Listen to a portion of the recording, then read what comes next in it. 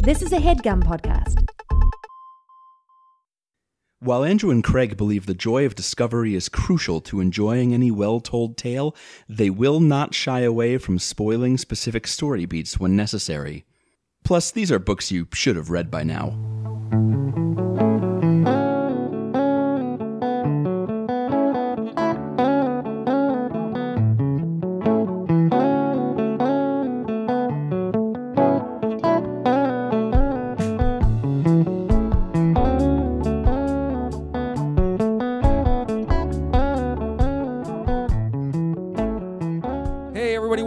It's a podcast about the books you've been meaning to read. My name is Craig.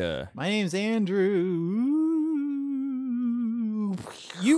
Whoa. Bah, bah, bah. Thunder and lightning noises. What? It's a haunted western. You really benefit from having a last name that ends with a ghost sound. Ham? No. Oh, sorry, the Andrew. end of your name.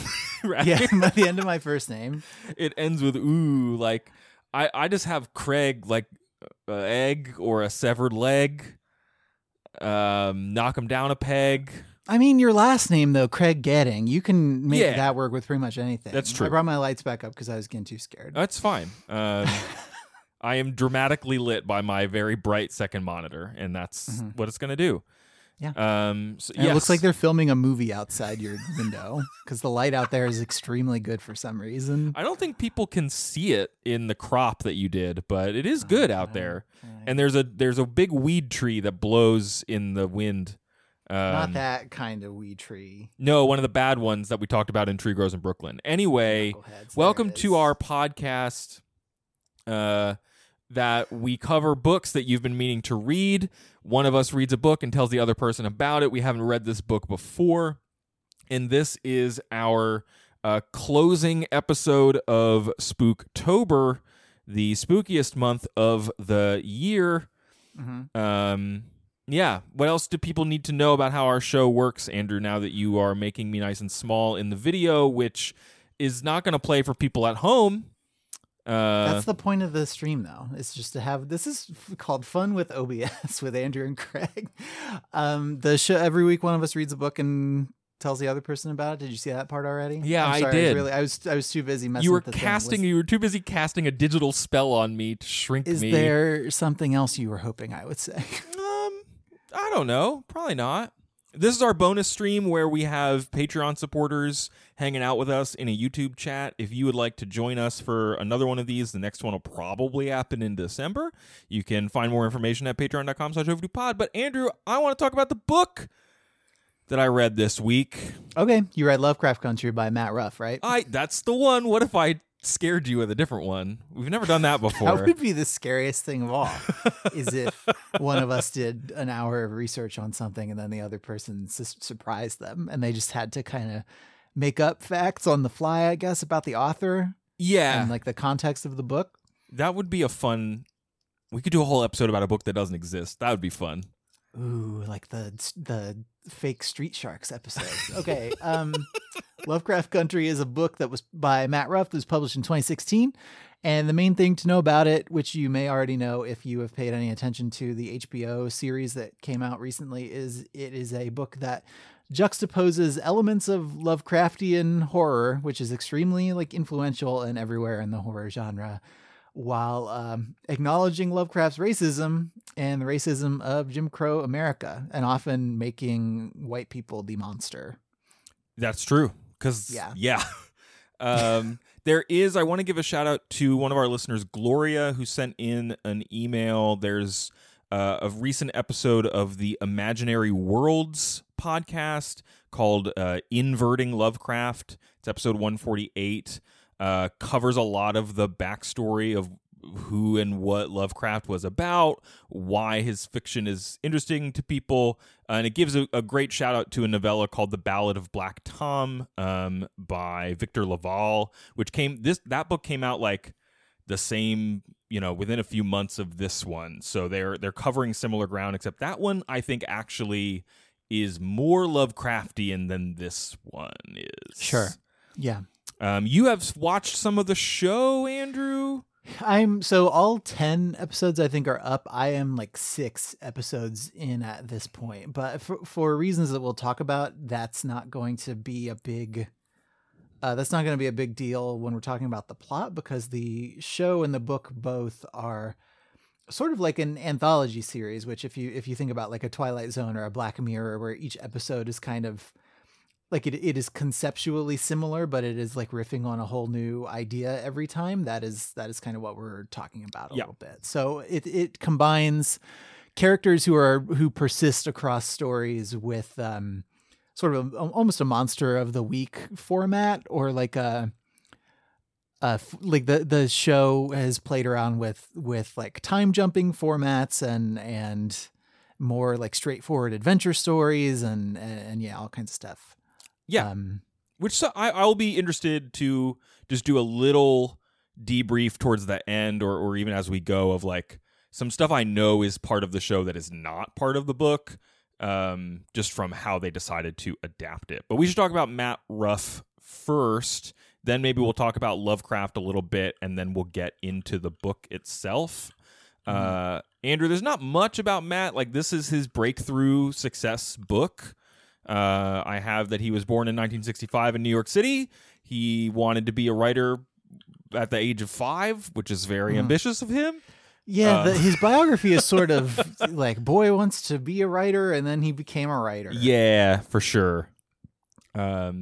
And you see that a little bit reflected in the character Horace in the book, who is of a young, like 10 or 11-year-old, I think, maybe a little bit older, who wants to be a comic book artist. And like, he's just going to do that. And you can, in the chapter we spend with him reading up on Matt, I can see a little bit of the two of them. It's worth noting that, if we haven't said it already, Lovecraft Country is, it's about racism. It's about the experience of Black Americans in the 1950s.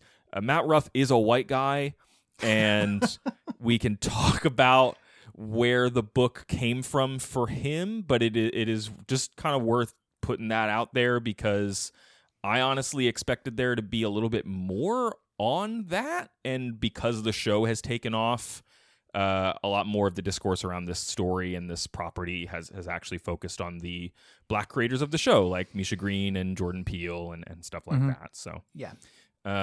There is some fun stuff on Matt Ruff's website where he just lists a bunch of stories he almost wrote throughout his life. Like, he's published 6 or 7 books.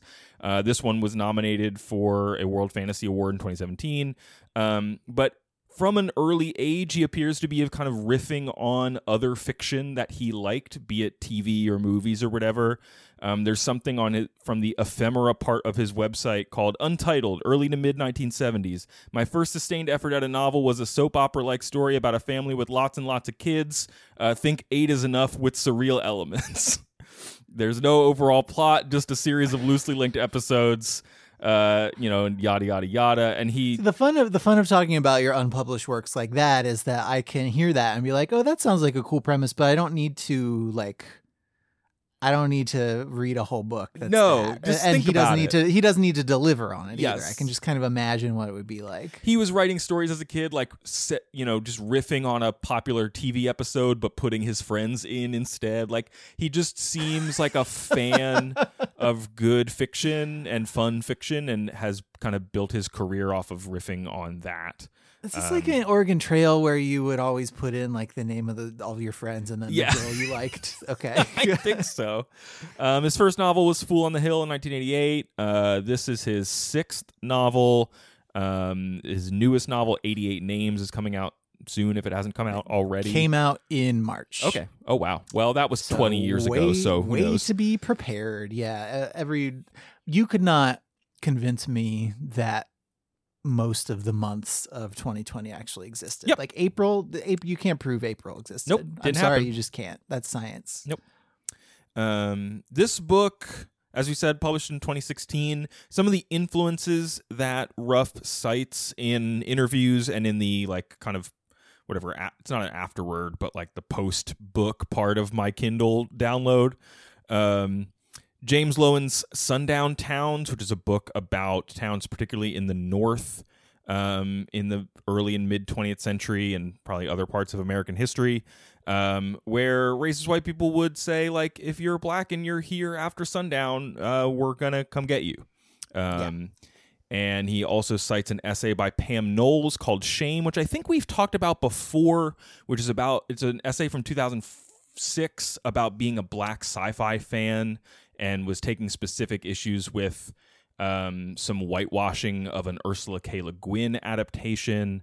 And then he also says, he cites everything from a professor at Cornell who, introduced him to the Green Book, which became a film, which maybe we'll talk about later, as well as an experience with a friend of his when he was like, hey, I like to go hiking. My friend at Cornell University, who happens to be black, why don't you spend a weekend with me hiking in the woods in upstate New York? And he's like, no, I'm good. Like, that would be very dangerous for me, actually. Yeah. And Ruff was like, wow, okay.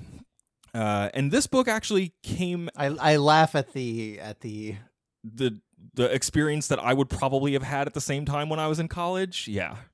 I would probably have said that thing to someone. Yeah. That's what I am. Yes. Like the naivete of saying that. Yeah. This book started, did you find this in anything, Andrew? This started as like a TV series that he was pitching. Yeah, and that is part of why it ended up, I think, as an anthology thing. He was just trying to make it sort of episodic by virtue of its structure, I guess. Though it does, I like the format because it is sort of Lovecrafty itself. Yeah. Like he often did that sort of thing where he would reuse a setting or reuse a character. And they wouldn't be like super explicitly linked. He wouldn't be telling one like continuous story that you were like following that person through the whole way, but there would be shared elements, and it would contribute to the sense of like there being a wider universe out there that had just not been all the way explored yet. Yes. And that's sort of what the show, and it sounds like what the book is also sort of playing with. Well, and by all accounts, Lovecraft was also pretty interested in other people, like riffing on his universe. Okay. Yeah, like he wanted other writers to play in that space. Though, of course, as I think some authors of color have said, he probably would not like the kind of wave of black writers playing around with it. And they were like, that's why I like doing it. Stick it to that guy. How much of... So I have notes on two things. I have some sort of black perspectives on the story. Sure. Mostly endorsing it, though, like you said, I couldn't find a lot of stuff out there in the first place. And then I have just some fun like tidbits of what we were talking about when we talk about H.P. Lovecraft and how he specifically was racist in ways that I think went... I don't know if it went beyond the bounds of like what was accepted in white society at the time with respect to racism, but it is stuff that's hard to ignore, especially if you are trying to like celebrate his work. I think today. I think we should do the latter now so that there's no mistaking it, and that we got it on the record in this pod up front of what a nasty jerk he was. How about that? Sure, we can talk about some of the more subtle things first, like as the chairman of the United Amateur Free Press Association. He advocated the superiority of an archaic sort of form of English, which you definitely pick that up if you read his stories. He heavily criticized use of Americanisms or slang, referring, of course, to additions brought into American English by Black people and other immigrant communities. So that's fun. Yeah. Wouldn't you know that a lot of the sort of demons and monsters in his stories are the result of humans breeding with other races, like like monsters and other alien races. So, that's pretty bad. Yeah. And then he also wrote a poem called On the Creation of the N-Word, which is it's not about the creation of the word. He just uses the N-word. And so in which he calls Black people beasts. And so it's not all, subtext, which makes it easier to pin down when you're talking about he's racist. This sort of reevaluation of him and his work came to a head relatively recently in 2015 when the people who run the World Fantasy Awards changed the trophy from a statue of Lovecraft to like a sort of a gnarled tree set against a full moon. Now I did, let's see if this works. For our friends at home, I did pull up a picture of what the bust used to look like. Oh, neat. Okay. And I'm not entirely sure this was meant to be flattering of H.P. Lovecraft. Oh, God. Well, that's so if you wrote a really good sci-fi book, you could have this in your house, which seems more like a punishment than anything else to me. Spin says that's a bust. Which is true. Nice. That is a chthonic god that you could just have in your house. Oh gosh. Yeah. Mm-hmm. So what does I found an interview with in the Independent with Ruff about Lovecraft. He says Lovecraft has become a lightning rod, but he's not the only example of racism in genre writing. Part of what I tried to dramatize in the book is the difficulty black nerds had in loving a genre that was constantly ignoring them. You have Edgar Rice Burroughs with John Carter, a Confederate soldier whose slaves loved him. Even Jekyll and Hyde. Hyde's not black, but there's an implication he's Eastern European, so he's like different somehow. And yeah, I think what people find interesting about Lovecraft, this cosmic horror thing where you are reckoning with the universe's indifference to you and your own insignificance against these monstrous elder gods, like that is a thing that a lot of people have ever felt, and it is interesting to think about in a genre you might like. But the thing with Lovecraft is that was definitely an anxiety about what if white people weren't in charge anymore. And like, what if the evil squid gods treated us the way that we treat people who are different from us? Like that is an underpinning of Lovecraft that you need to think about when you're reading him. Luckily, if you are writing something that's sort of been influenced by him, I do think it is completely, totally possible to take the concept of an alien race that has not come to destroy us, but is just here and doesn't care about us one way or the other. Like that is a specific kind of horror that I think you can separate from the racial undertones without doing a lot of work, which is good because these tropes are still kind of everywhere. But it definitely, like I had 3, I think, Lovecraft anthologies as a like a high school or a teen. I didn't read. I had at least one exhaustively, like everything, but I did enjoy it a lot, and I also totally did not pick up on any of the stuff that we just spent 5 minutes talking about. Nope. So let's get into the book, which Misha Green, the showrunner of the HBO program, said, when I read Matt's novel, I said, "Oh, it's legit, thank God." But here's my thing: for a white writer not to be able to step into the shoes of people of color confuses me. That should be the default. Many people of color have to step into the shoes of white people.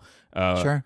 And kind of bemoans that we don't expect people to rise to that challenge. So the creators of the show and Jordan Peele, who at the time that the book was being optioned for a show, the trailer for Get Out had like just come out. So that was when Matt Ruff was like, "Oh, this comedy guy actually knows what he's talking about when he wants to make my horror book into a TV show." Mm-hmm. So let's get into the book itself. As I said, it's set in the 1950s, which is like kind of the we're not at the death throes of Jim Crow era America yet. Like, no, not nearly, and arguably, like, no, we're still wrestling with. We are still. Brown v. Board is 1954. It's if you study this era in school, I think you do a lot of focusing on this particular like leg of Jim Crow, like the just pre 60s civil rights movement version, like implementation of what was going on. Yes. And so in the book, it is very specifically not set in the South. Ruff has said as much, that like he wanted to explore this era of American history, these examples of and instances of very personal and systemic racism, but not in the part where we all look back and go, oh, that's history. That's a bunch of what the bad people did in that part of the country that, that you can kind of cordon off with a border that didn't really exist. Yeah, right. So it's mostly set in Chicago, but there are some spots that take place in Massachusetts, and they go up to Wisconsin for a little bit. Lovecraft is in the universe. Like, the writers that we just mentioned as inspirations are all in fiction. The main character, Atticus Turner, is a Korean War vet who's a big fan of these sci-fi books and has read John Carter and has argued with his dad about the value of reading these books. His dad, who's played by Michael K. Williams in the show. Oh, sure. Yeah, very. I don't know. I always like seeing him and stuff. Yes, but yeah, like the criticism that his dad has of him being interested in these books is like, I think it's the criticism that you get of a lot from like a lot of adults thinking that their kids were like into something childish past when it was wise to be into it. So there's like that level, and then there's also this guy was wicked racist and absolutely would have hated you angle, which is fun. For real. Yeah. And it's just kind of like taken as a given that this character likes this fiction, and it's not a thing that he can shake. I think that's a very relatable human feeling where you like encounter a work of art that you respond to, and then you change, or your relationship to it changes, or you have a hard time actually changing it. I think the notion that these... You want to talk about Orson Scott Card? I don't actually. That will take over the whole show. I think the notion that those stories exist in this world is very interesting. Books play a very big part in the plot and in the world building. Like the family keeps a book of days that one of their relatives used to itemize all of the work she did while she was enslaved and total up the monetary value, which later, actually becomes important when someone pays that reparation back to them. Sure. There are these comic books that the character Horace is making. There is a fictional version of The Green Book, which was that Viggo Mortensen, Mahershala Ali movie like a year or two ago. And it's called, what is it called in this book? It is called The Safe Negro Travel Guide. Atticus's Uncle George has been printing this book where he and other people who work for him go to businesses in the northern United States and basically log whether or not people are, they make a map of businesses that will actually, serve black people and treat them respectfully, and also point out where you might not want to go as well. Yeah, and so especially for like black people in the North who had like family in the South who they wanted to drive to visit, like this kind of guidebook is my understanding would quite literally like save lives by keeping people on like a safe path. Yes. And then it, once some of the civil rights legislation came around, like it fell out of print. Though I think they've reprinted some, like, is archival the right word? Like they've reprinted some old versions of it just as a for the record. Yeah, and it's been popular because like it's one of those things. And like, when did you learn about Juneteenth? Like I learned about it like probably like 4 or 5 years ago. Yeah, that sounds about right.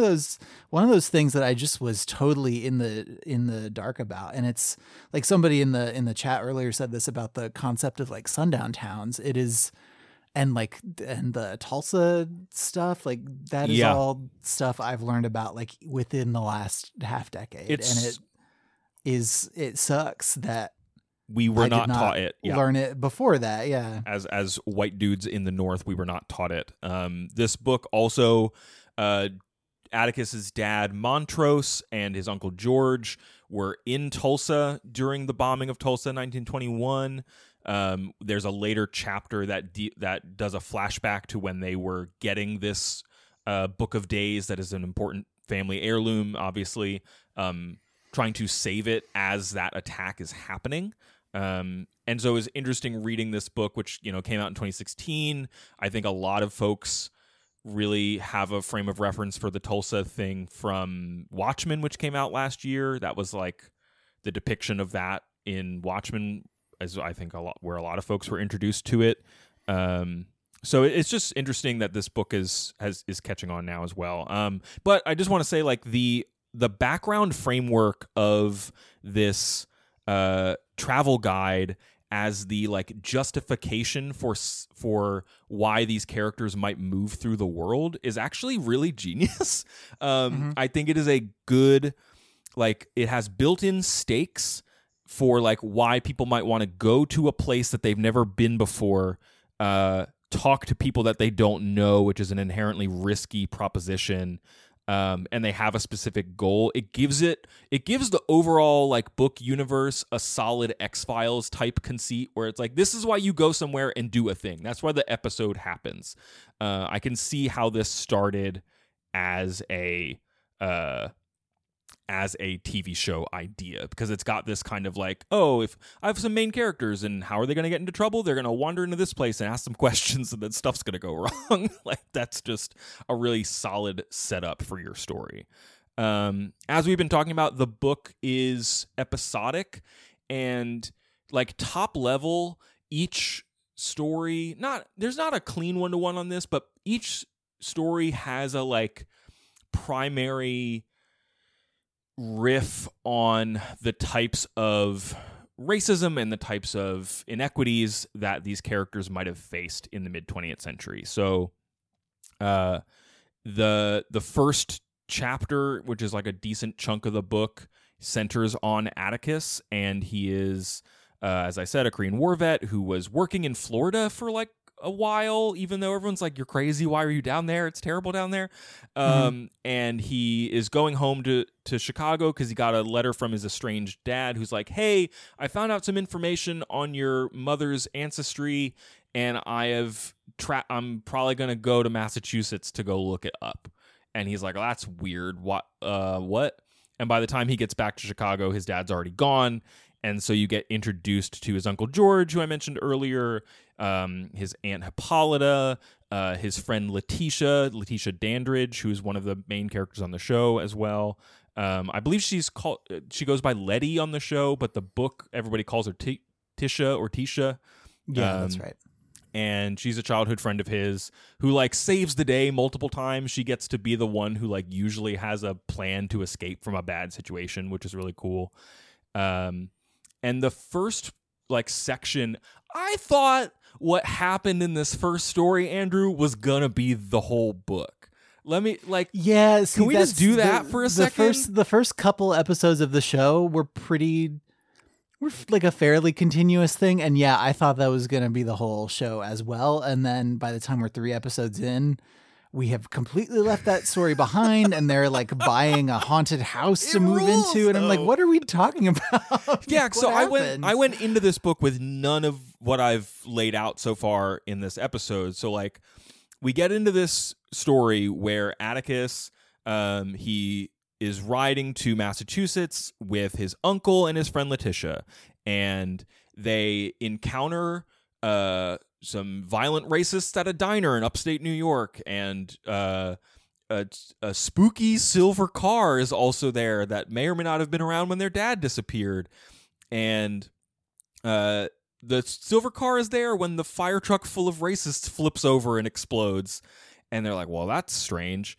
And then they get pulled over by, they get, taken to the woods by some sheriffs in a small town in Massachusetts.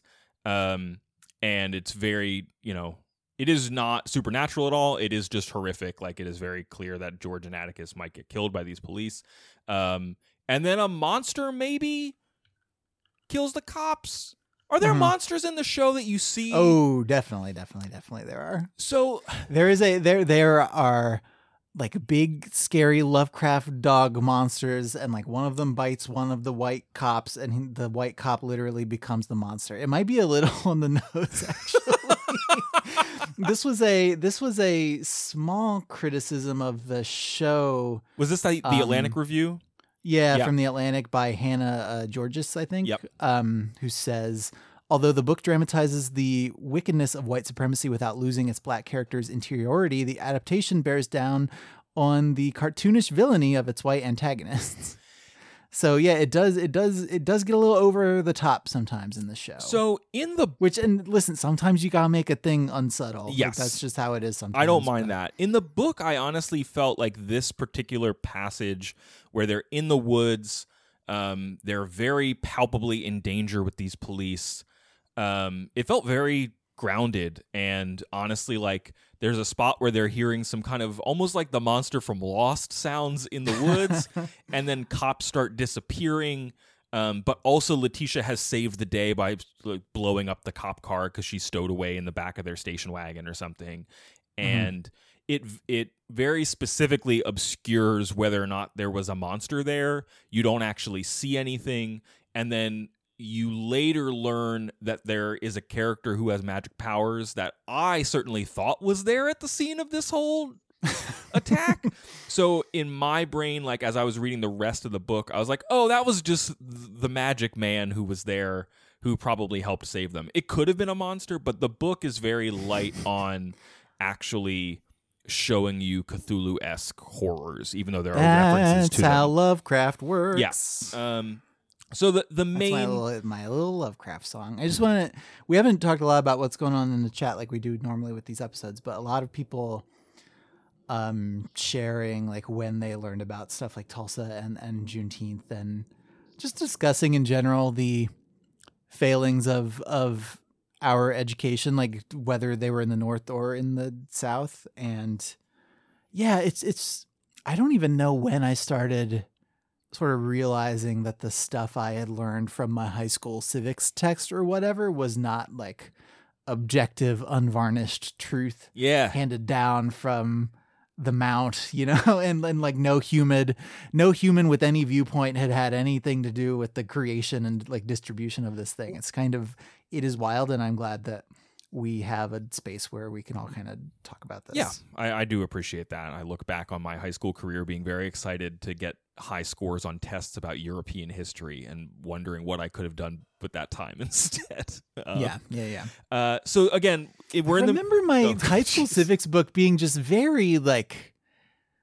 very positive on Reaganomics and in weird retrospect. I'm not making that up. It was just like mentioned as once you got to Reagan, it was like, oh yeah, he invented this thing called Reaganomics, and it was super great. Going to school in the 90s and the aughts was like, you get to 1960 and it's like, I don't know, it's June, go home. You just run out of time. It's June, go home, and then in the late 90s, you were like, well, I guess we're all going to learn how impeachment works, and that the impeachment doesn't mean the removal. It just means It just means they've been impeached. That's how all the 90s kids knew what impeachment was when it suddenly became relevant again. Let's get into this story. I'm sorry. Please do. I'm jumping around. So this first story that we're still in, the centerpiece is they are at this lodge in the middle of nowhere, Massachusetts, the Ardham Lodge, where this white patriarch of a magical family, Mr. Braithwaite,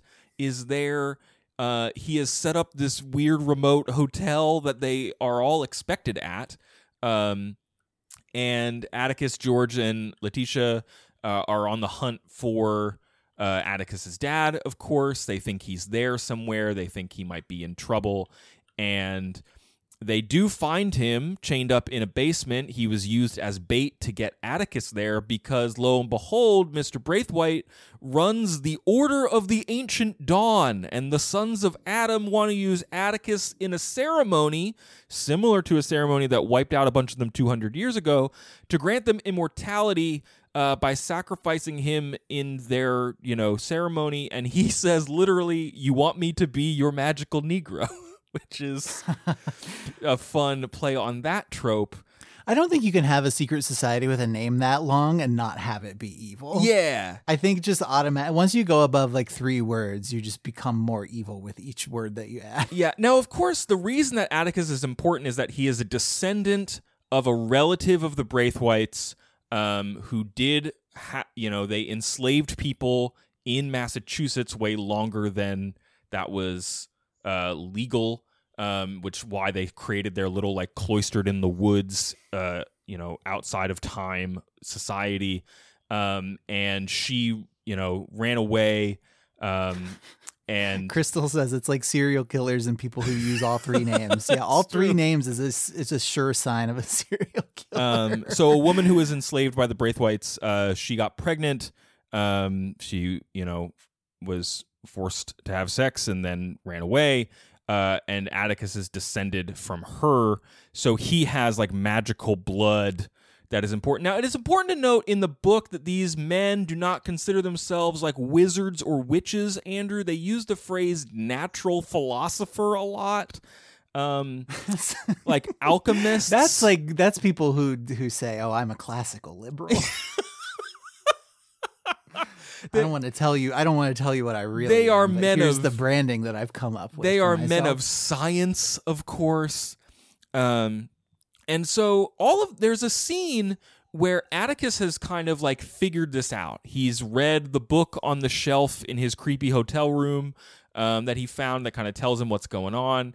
And he's in the hotel foyer, as it were, where all the other parts of this order have gathered for this ceremony. And he literally stands on a table and he's like, "Hey, listen, I think I figured out that I'm a direct descendant of this line, which means I'm in charge of all of you, and you all need to go outside while I figure this out." And they all, like, one by one, they all stand up and they're like, That scene in the show is very, very good because it is a room full of people who are used to being able to speak to the manager, being told that they have to actually, "Sir, you have to leave the store." Yes. And this was where I made a note that I was like, wait a second. He has like cottoned on to the entire backstory to his like him possibly being like a, being part of a lineage, which is usually some sort of like chosen one narrative that I thought was going to maybe like be the rest of the book. And no, his story wraps up within about 20 pages where, yes, he does get put into this ceremony, but the son Caleb, which I think they changed into Christina in the show. Yeah, it's complicated. Yeah, sure. Caleb, who does not like his father at all, has actually maneuvered it so that Atticus has a way to change the spell at the last minute that they are casting to bring the light of creation into their room so they can become immortal. And instead of killing him and making them immortal, the light of creation just vaporizes all the old white guys, and Atticus lives. And then that story's like over, and you're like, whoa, okay, so the Proto-Man character has gotten away. The good bad guy, we don't know what his story is. He's out there somewhere, and now our heroes are going to return to Chicago, I guess, and like go on living their life, and we're only a quarter of the way through the book. I will say that the sequence in the TV show, and I don't know in the chat who of you have watched the show and who haven't, but the animation where Atticus is running out of the castle as it like collapses after this like ritual that blows all the old white guys apart is some of the worst looking. Oh no. computer generated graphics that I've seen on television in some time. That's wild too bad to me too, because like I don't think that happens in the book. Like the whole manor house does not come down. Like there, I mean, you got to have kind of your moment where you run and jump out of the door as sure. There's an explosion like behind you. You got to adapt it for TV. It's much more restrained. So like then I was like, okay, well, what is the book gonna do now? Because I thought that was going to be the whole story, was like finding my dad and, oh wait, I'm part of this prophecy. No, we start getting individual chapters about individual people, each of which, as I said, is like focused on a certain thing. So the next one is all about Letitia and this time that she buys a haunted house. And it is not just about ghosts, it's about redlining and housing injustice. Because of course this is in Chicago.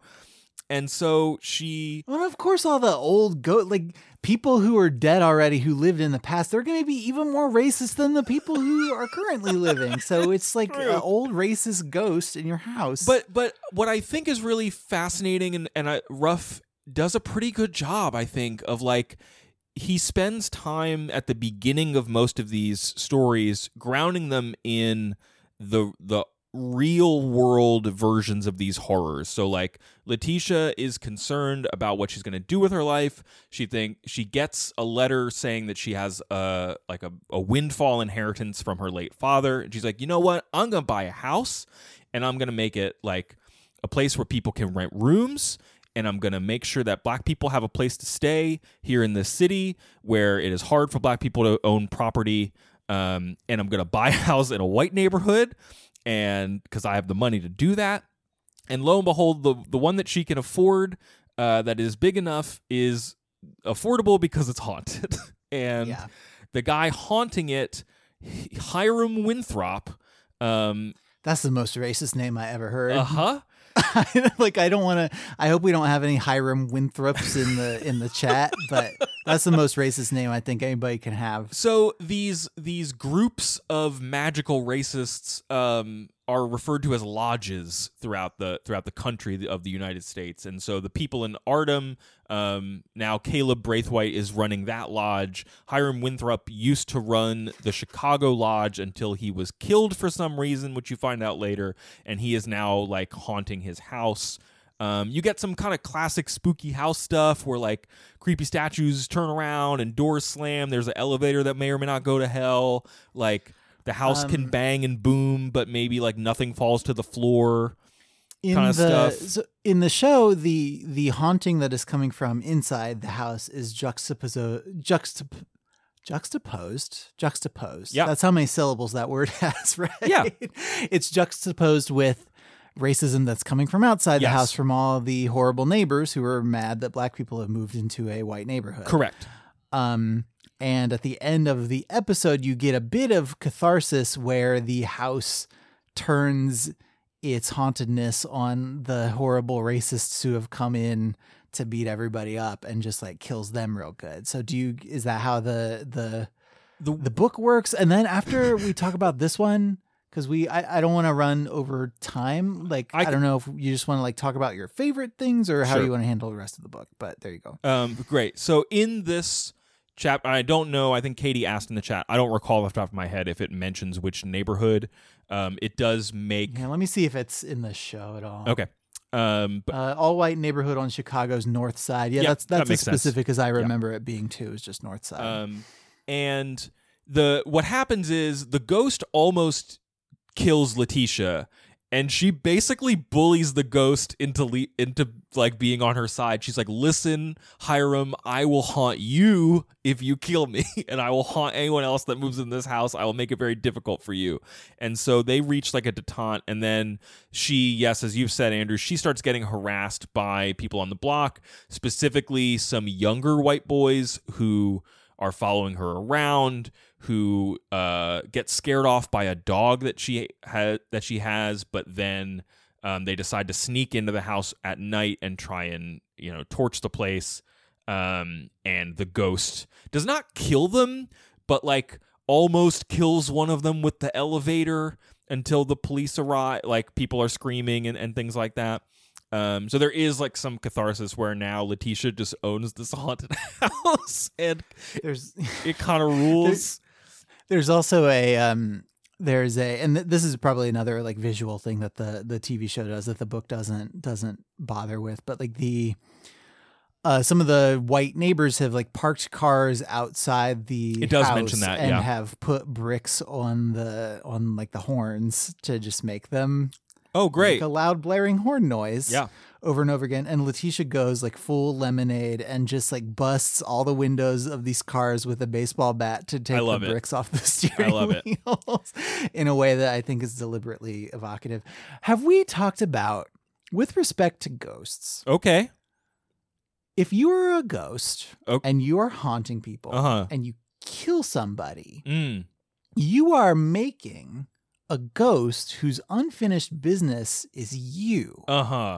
So you would think that ghosts would be a little more careful about haunting people because they are going to become ghosts and they're going to move into your neighborhood, and now you're going to have to deal with the upset neighbor who you killed.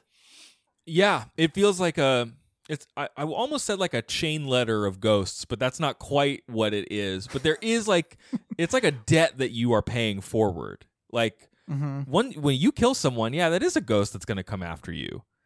I don't like it. I don't want to be a ghost. Yeah. It's what you've just convinced me, Andrew. I maybe would have been a ghost before.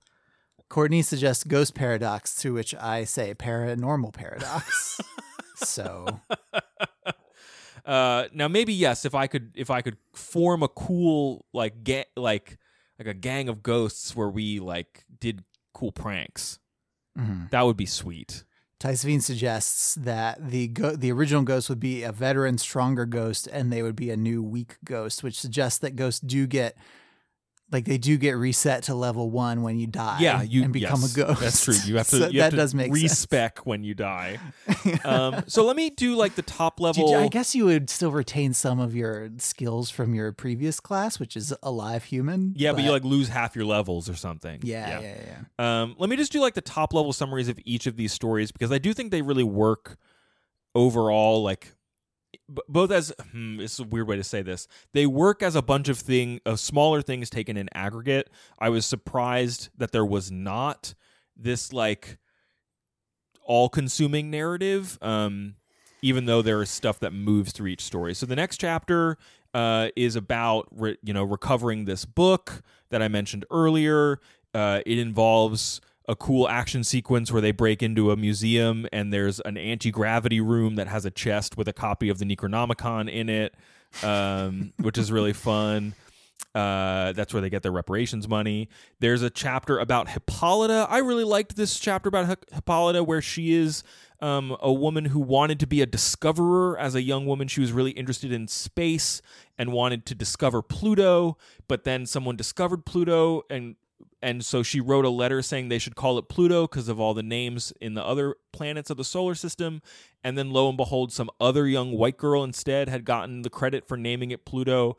And it wasn't just a random person whose letter arrived first. It was someone with like family connections to people who named Mars. And so there's like this little like who gets to be part of recorded history, who gets to contribute to the world. And what we call things and things like that I really like. I think that episode of the show is the next one that I have to watch, episode 7. So spoiler alert, it's a cool sequence where she goes through a magic door and literally goes to another planet. And it's just a really neat sci-fi sequence that actually involves an alien rock that eats people. I liked that one. There's a chapter about Ruby, who is Letitia's sister, who... Yes.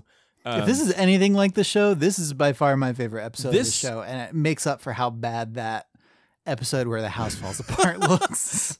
This chapter is called the Jekyll and Hyde Park, and Ruby, who's Letitia's sister, as I said, she is on hard times because she was fired from a catering service gig. She was set up by a white manager who told people that she stole some earrings that person actually stole. And so Ruby's having a hard time. She inadvertently runs into our is he a good guy, is he a bad guy, Caleb, and he wants to enlist her in some nefarious dealings. And without her really knowing what's going on after they have a night out on the town, she wakes up as a red-haired white woman.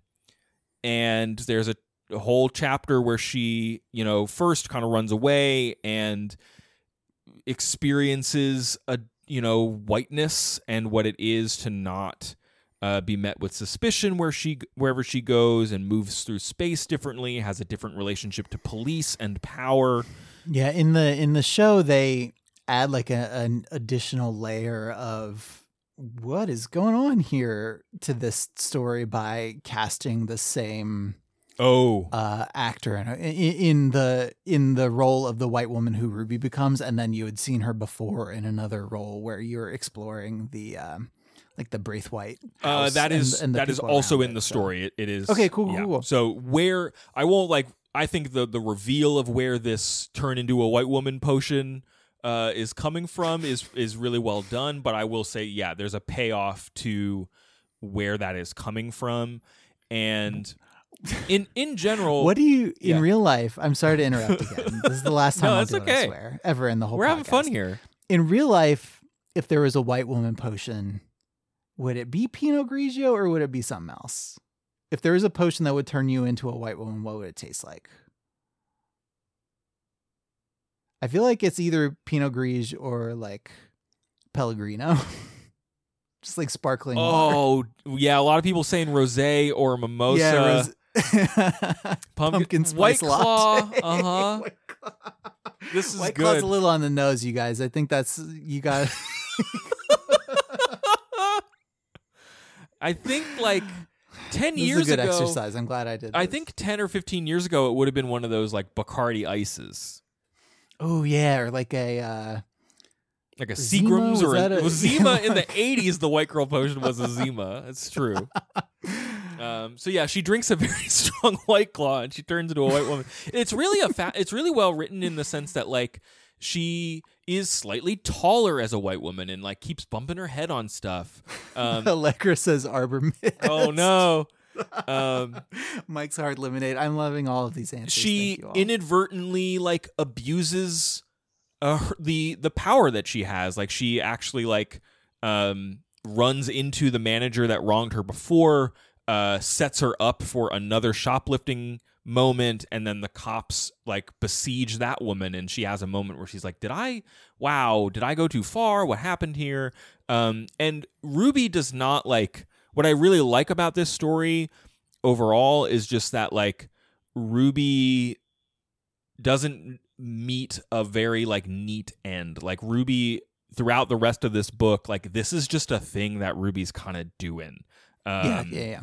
And that she is like, the theme of her story is about like, it's a riff on passing. It's a riff on how do you make an identity and what opportunities to build identity are afforded to white people that are not traditionally afforded to black people.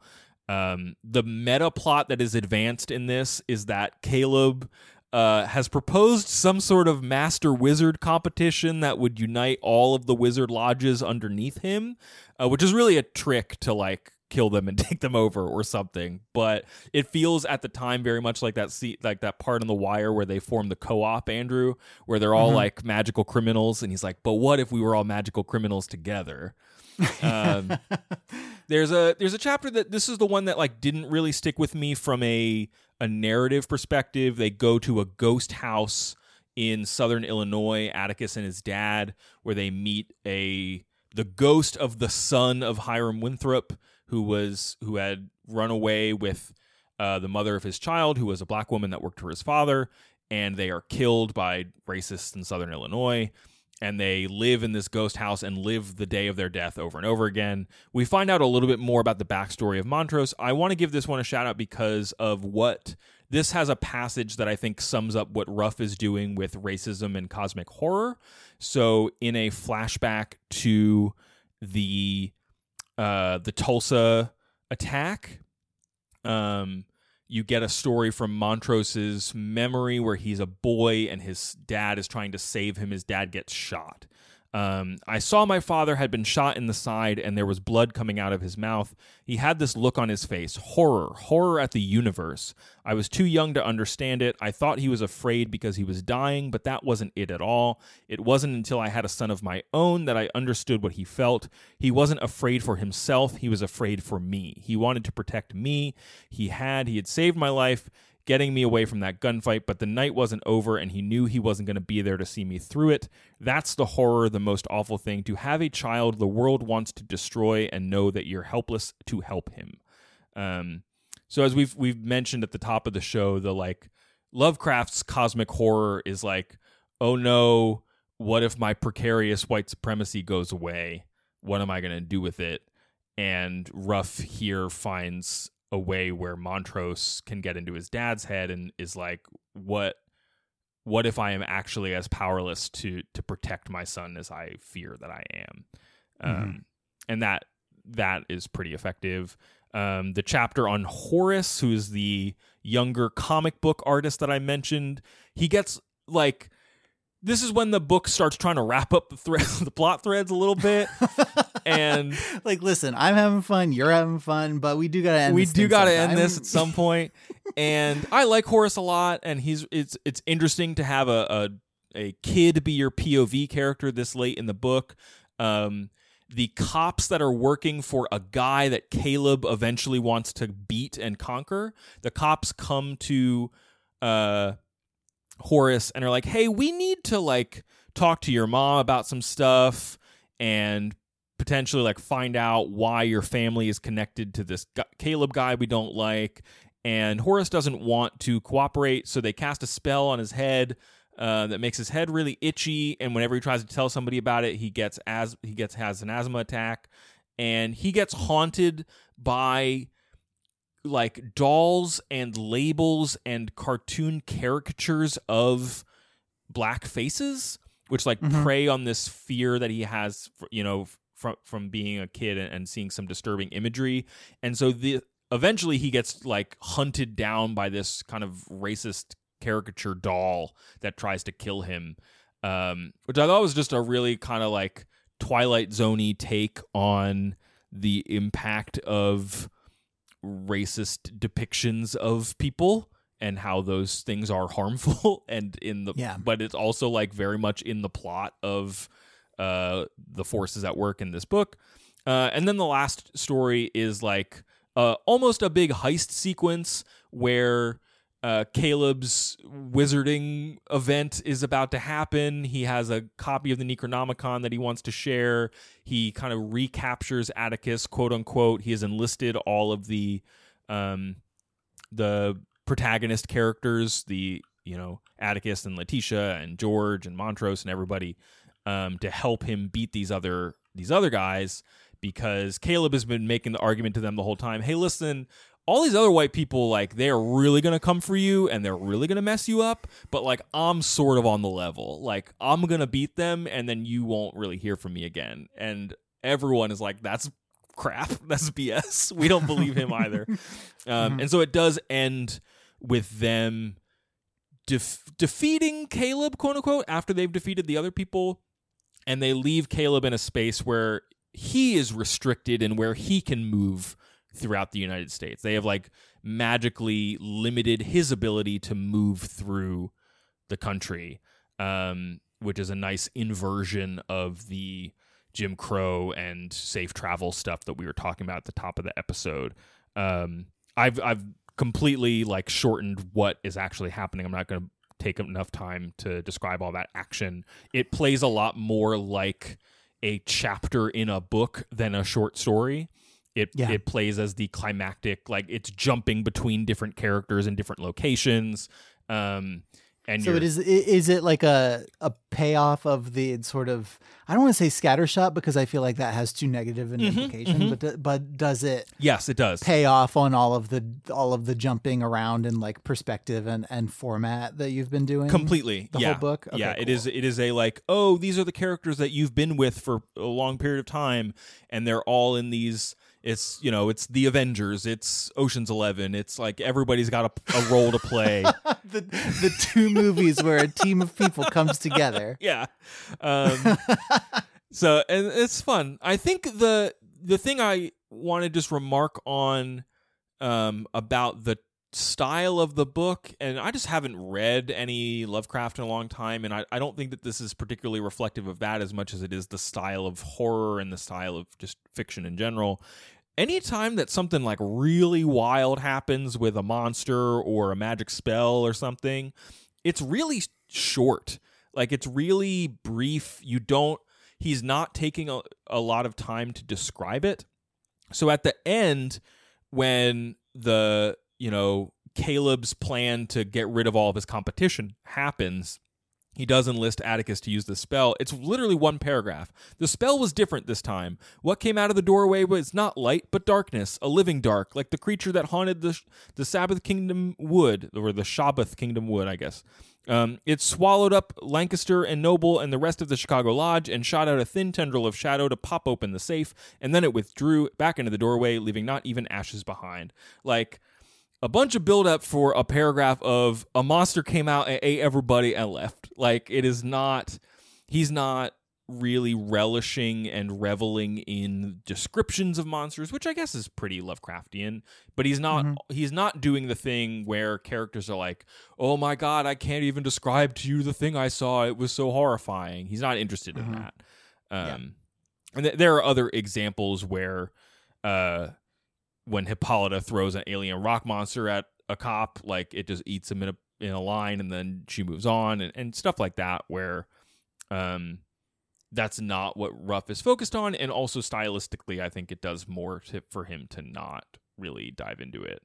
Yeah, sure. Do you, what other thoughts as we wrap up from the show do you have that might be worth unpacking? Because I think I came away just liking the book, and I had a good time, and I think it does a pretty good job of like having a monster of the chapter, but also having that particular monster be connected to a particular flavor of American racism.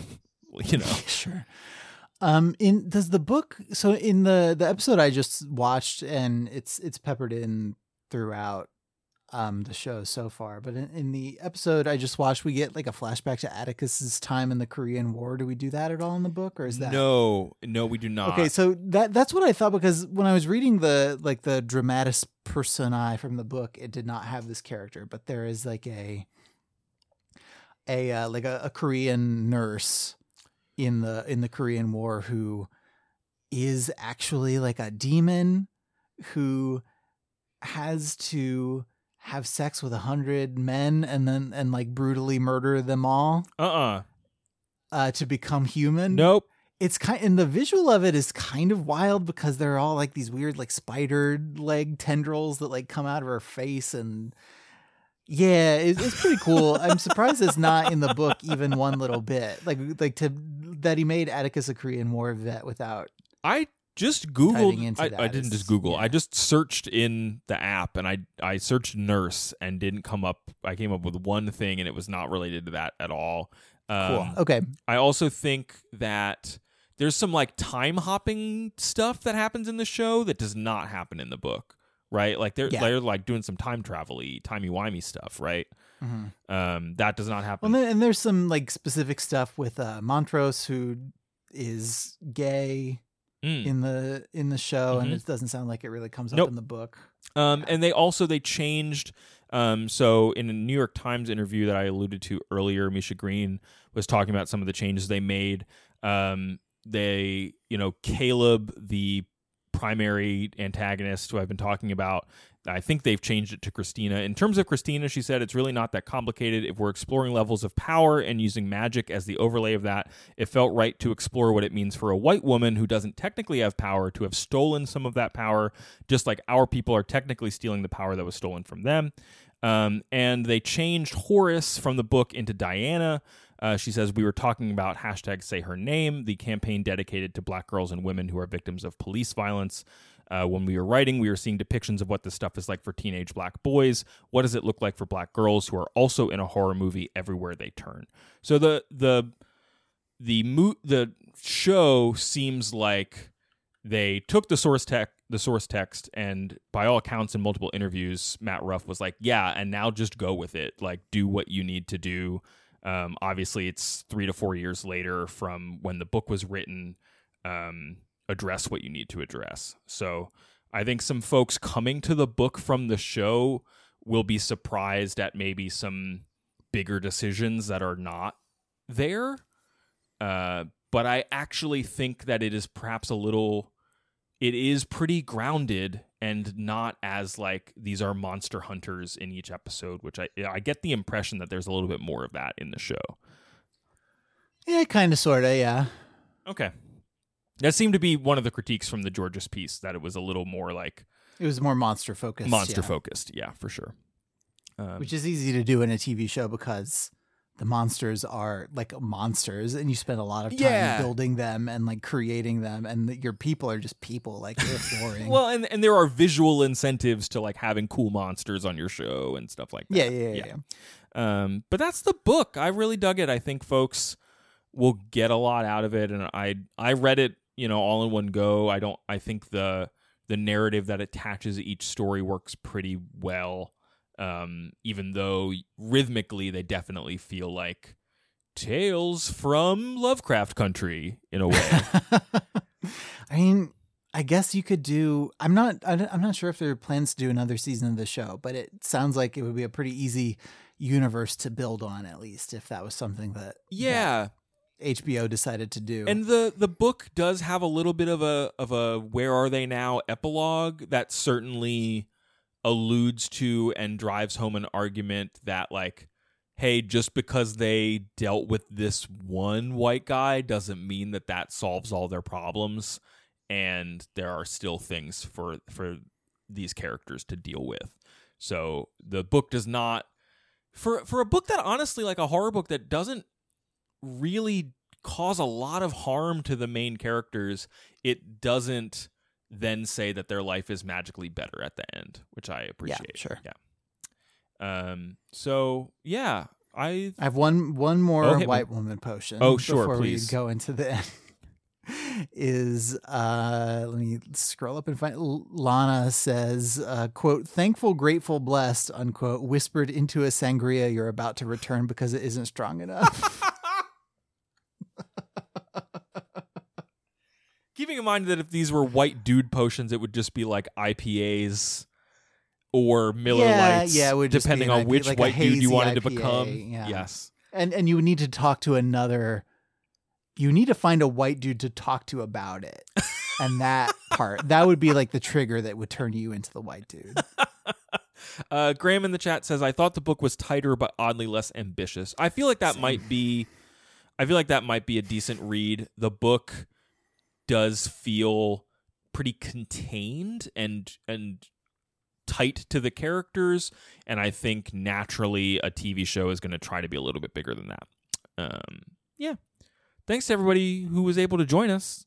Andrew, thanks for figuring out the stream stuff and making me small and such a good expert. Keeping everybody entertained while I was talking about this cool book.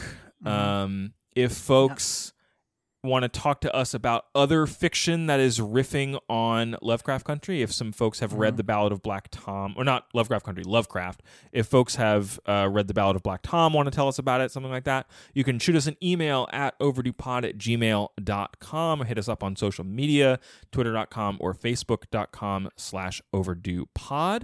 I want to thank Nick Larangis, who composed our theme song. Andrew, if folks want to know more about the show, where should they go? They should go to overduepodcast.com, which is our internet website. We have links to subscribe to the show, review us in Apple Podcasts if you have not. We would really appreciate that, especially new listeners. I know we have some new people in the stream chat tonight, so thanks for showing up. And if you stick around after the show, you might get some Baby Henry pictures. Who can say? We also have a Patreon page, patreon.com/overduepod, if you want to join the chat, which gets pretty rowdy, but in a very polite and open and honest way, which is the best way to get rowdy. Yep. I forget which tier it is. The people in the chat probably know that we will send you these links to these little chats, and you get to just sit in with us and have a little bit of fun, which has been it's been really nice, especially during quarantine, to have this little like just random window of time that pops up every couple of months to be around other people in a way. Yep. A lot of reminders in our chat to vote if you are hearing this. By the time that this hits the main feed, the election may have happened. So if you're listening to this, if you're listening to this on the bonus feed, please head to votesaveamerica.com if you need some information on where to vote and how to do so. Is an endorsement of the information on that page and not necessarily a comment on the ideology of anybody who helped to create it. That's true. Also, by the time that this hits the main feed, you should see our November schedule. Andrew and I have picked the books. We just need to pick the order in which they will be read and released. So keep an eye on our social feeds for that.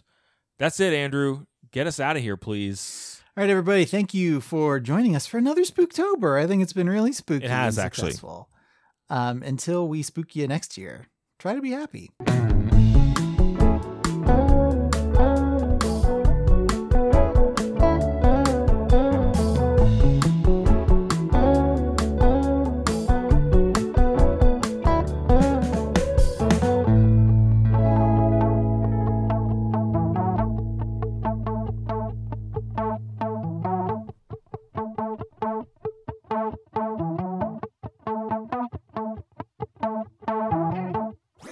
That was a HeadGum podcast.